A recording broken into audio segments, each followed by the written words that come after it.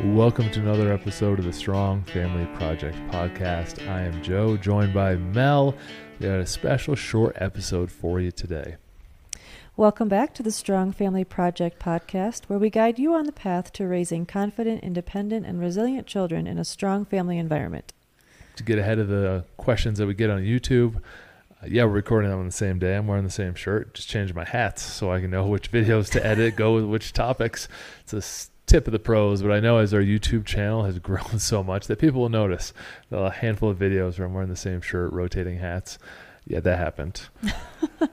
Today, we're going to share a couple things with you on these powerful, almost organic moments that probably exist in your family. We'll share an example of one of ours and the impact it's made with our kids.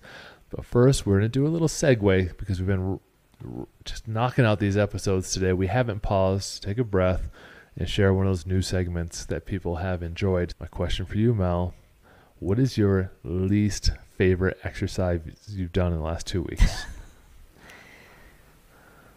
It's going to be the hanging basket.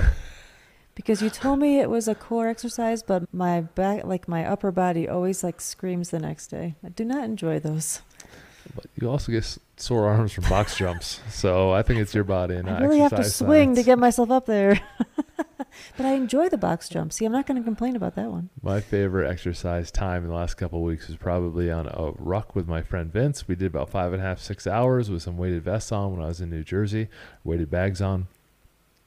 And out of that time, maybe we talked 30 to 60 minutes and just walked in silence the rest and appreciated the time together. And we talked about family life and some things that we'll share with you on a future podcast came out of those conversations. But I like exercise with a little bit of a purpose. And I also am a big fan of shenanigans, talk a lot of smack when it comes to exercise, jokingly, and get myself into lots of challenges because of that, from racing my team at a 400-meter track. After a speaking event, they went and found a track, and we had to all race each other. Loser had to go to the conference the next day and admit on stage who the winners were. And so I had to do that. I had to do the ruck with Vince, which I enjoyed, and just getting myself in a lot of shenanigans. So it's been enjoyable. I need a little recovery time, but when it happens. You switched it up, though. You asked me what my least favorite was, and then you answered with your favorite. So my favorite is the least favorite was the same. My ankles got all Seriously? swollen. Okay. No, go ahead. That's okay. I'll go with my question. What is a new hobby you've taken up? Sprinting. Lovely. I wonder how many people would say that. I like to set these mini goals that serve a bigger picture. So I want a long-term healthy life. I know that maintaining some muscle is a critical driver to long-term health, because if you do things like walk down a flight of stairs, you need to have the leg muscle mass. You don't go falling and break a bone. And that really accelerates the aging process in terms of lifespan when that happens. That all being said, my goal is to run 400 meters in under 60 seconds. 6'5", 235. It hasn't been that easy, and it's not like reliving my glory days, because I've never had these glory days. Never done it. So far, I've been training now my hobby for 3 to 4 weeks on it. Got it down to 108, and just haven't been able to nudge it much further forward. So I'm going to continue this hobby until the snow flies to see if I can get it. For me, it's bird watching, but maybe more accurately, bird feeder watching. I had my bird feeder on the front, which is near the ground, and the bears kept getting it, and I don't want them to break our window. So I moved it to the back porch, which is elevated. And I just really enjoy watching them. Yesterday I saw a cool bird, and I have my bird book so I can identify them. It was an evening grosbeak with a really funny yellow unibrow. And the other cool thing is the kids are learning the names too. They're like, Mom, look, it's a pine siskin, or Mom, look, it's this. And it just brings me joy to watch them. They're just cute when they eat. And now they drop some seeds, and a little chipmunk comes and eats them too. So I get my little nature outside the window, and I appreciate that. It's always those online memes, the old memes that are like, oh, you're old when you get more entertainment from a bird feeder than you do Netflix. Listen, it's underrated. It's really fun. I don't even watch TV anymore. I just look at my bird feeder and I read some books. I think there's some wisdom to what old people do. When we're younger, you make fun of it, but they've lived a lot of life, and they're finding some things that are more valuable. Bird feeders, rocking chairs, great time. Henry's always teasing me for being old. So I'm 41, but he's always like, you're 41 million. And then we go back and forth with jokes in the summer journal. And my joke yesterday was, your mama's so old that she had to pre-order the Bible. And I just laugh at myself. Like, I love it. And that was like his favorite joke, because I'm just poking fun at myself. But I enjoy these old things, and I'm okay with that. It's almost like old people are prioritized better. So if looking at birds and reading over watching TV is considered old, I'll take it. So today's topic, before we lose Mel to her midday nap time. Stop it.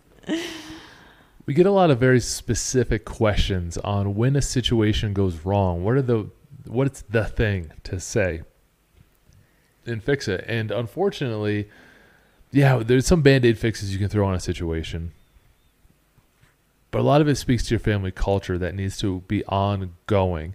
And so I have a list of questions that we receive, things like, how do I motivate a lazy kid? 10 tips guaranteed to work for that. How to teach a kid public speaking. Coping skills for kids, how to teach kids how to manage emotions, things like that come up. And it's going to be more than a simple answer. It's basically spending a lot of time together and role modeling these behaviors and giving them an opportunity to work through them with your guidance. We've been spending a lot of time sitting on the porch, which is another elderly activity that Mel loves. But it was an opportunity we found in our family, because we would have dinner and then we'd do our post-dinner routine, which is about a 10-minute walk. Helps with digestion. It's one of our health habits. It helps us debrief from the day. Mel and I going out together. We walk to get our mailbox. It's like half mile away up here on the mountain. We walk to the other end of the road. If we're having a real good conversation, we go a little bit longer. Then when we come back, the kids are often sitting on the porch because Mel has designed it intentionally as a great sit-down hangout place. And I'll let you talk about that in your hammock life a little bit. I do love hammock life. So we have this one hammock where it's for one person to sit, but it's like an extra large, so you can sit up in it but lay back, whatever. And then the kids love to swing on it. And we had another seat next to it that just wasn't as comfortable. So recently I decided, why don't I just buy a second one of the swings that they enjoy? And it happened to be like half the price that it used to be, which was awesome. So as soon as it arrived, we hung it up there, and it just created this situation where the kids want to be outside on the porch more. And it created an opportunity for us to hang out there a lot more. And we've always enjoyed that porch. We call it the hangout porch, but we haven't really spent as much time. And a piece of that was, I think, the seating. So we wanted to create this situation where it's comfortable for everyone to sit and want to be out there. So a couple nights ago, we were having one of our Thursday no tech days, and we were outside. And Joe and I had just gotten back from the walk, and the kids were hanging out on the front porch, so we decided to join them. And it turned out to be this awesome hour-long hangout where we were just together. Nobody was trying to go away and get on their phone or tech time or whatever individual activity they might want to prefer to do. But we were just spending time together. And one of our family values is wanting to be together. And we are always trying to seek out opportunities for that. And this one almost fell in our laps. And we just end up having so much fun together that you get to learn all those skills that you were mentioning. Public speaking, we're all contributing to conversations. Different topics might come up that might otherwise not have. We're just being together, having fun. And I think one of the most important things is that sometimes when you're bored, really cool things can happen. Magic can come out of boredom. So what we're encouraging you through this message today is to find more opportunities to be together. And if it's uncomfortable, maybe you need like an icebreaker game. We used to always play, and we still do sometimes, charades. And that can lead to just wanting to be together. Or just having that space and that time at the end of the day to come together and spend time and enjoy each other's company. And after doing that for 2 nights in a row, the kids now crave it. They're like, are we going to do our porch sit again? Like it's something that we weren't planning, we weren't expecting, but based on our values, it led us to that. And now we're encouraging it because it's just been wonderful for us as a family. We had great conversations. We I get on my rants. The kids like it when I get on a good rant. The most recent rants are on what people perceive as treats. Oh, you treat yourself. It's your birthday. You should have 8 pieces of cake as a treat. It's your birthday. It's a summer. You should have some ice cream as a treat. It's hot. And so we play that game called Treat or Trap. Are they trying to trap you into doing something that's not good for you, or is it really actually a treat? Like being able to go on a bike ride yourself and calm down or cool off, or going in a hot tub, or like those things.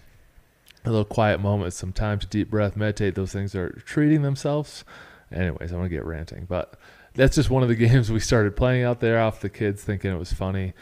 And just by reinforcing a lot of our values. Everett threw a dance party last night. We're naming animals. He plays Dynamite, and he gets to dance into it like he's different animals, which was an amazing finish to last night's hangout time. And yes, this is specific to our front porch. But here's the homework that I would like to assign you, just like back in my teaching days. I think it'd be valuable to put a 15 to 30 minute timer on. If you haven't done it, start at 15. If you're comfortable with it, go with 30, and just spend time in a room and see what happens. It's going to be amazing. And a lot of these things that we get asked are solved by that time you get to spend together. And yesterday, because I know you had some stuff to finish up in your office, and you were like, okay, I'll sit down for 3 to 5 minutes. And you gave that time frame. And it sounded so short and disappointing. But then honestly, an hour went by. And I think it was Henry that noticed. He said, Dad, you said you were only going to stay for 3 to 5 minutes.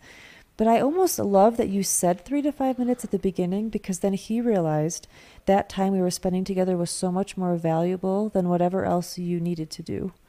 He felt more valued. And that's a big piece of this, creating this culture where we all feel like we're all valued members of this family. And we show them that their time, even if it's silly or whatever, it was so much more valuable than, I don't know, finishing up an email or me leaving to go wash the dishes. I said 3 to 5 minutes because sometimes we get so tired. I'm so tired. I got to go to bed. I was feeling that. Mel had everything in the kitchen on. The oven was on, door open for no reason. The air fryer, fire going on, and it's 90 degrees out. It was probably 110 in the kitchen. True. I walked through and got heat stroke. I'm like, oh my goodness. Felt lightheaded, felt sick. It was not feeling right. I'm like, all right, I'm going to stick to my habit of the walk. All right, I'm going to stick to my habit of sitting here for a few minutes. And the cool air helped calm down my heat stroke that you gave me. And all of a sudden I felt better. And so even though I was acutely not feeling good in that moment, I still went through the process of my habits to see what would happen and if I would feel better. And I was able to cure myself from Mel almost taking me out, and was able to hang out longer. I think you got it from cooking the steak. You might have been too Forgot. close to the barbecue. Grill was on. There was no fire. Oven was on. She was air frying like nothing, like a piece of garlic at 120 degrees in there to smush a piece of garlic on a piece of bread. It was outrageous. It was hot. I had gotten sunburned a little bit from my sprinting hobby, going to the track on the way in the middle of the day. Oh, what a day. But here's the thing. You stuck to certain habits to see if it would pull you through. And then in the end, we got this almost bonus family time that we didn't plan. And now that we experienced that for a couple nights, it makes us want to repeat it. It's like those wins that you stack up creates a repetition. So now the kids might prefer and want to do that instead of rushing off to their bedtime routine. Leave the people with one last thought. Find opportunities to create special family time. Thank you for listening to another episode. Visit us at strongfamilyproject.com, where we have a lot of the high-level strategies there for you for free on the Strong Family Path. It's the free download you can get right from the website. Press follow on your favorite podcast player, or if you're watching on YouTube, subscribe and that little notification bell, because we're dropping a ton of videos out right now.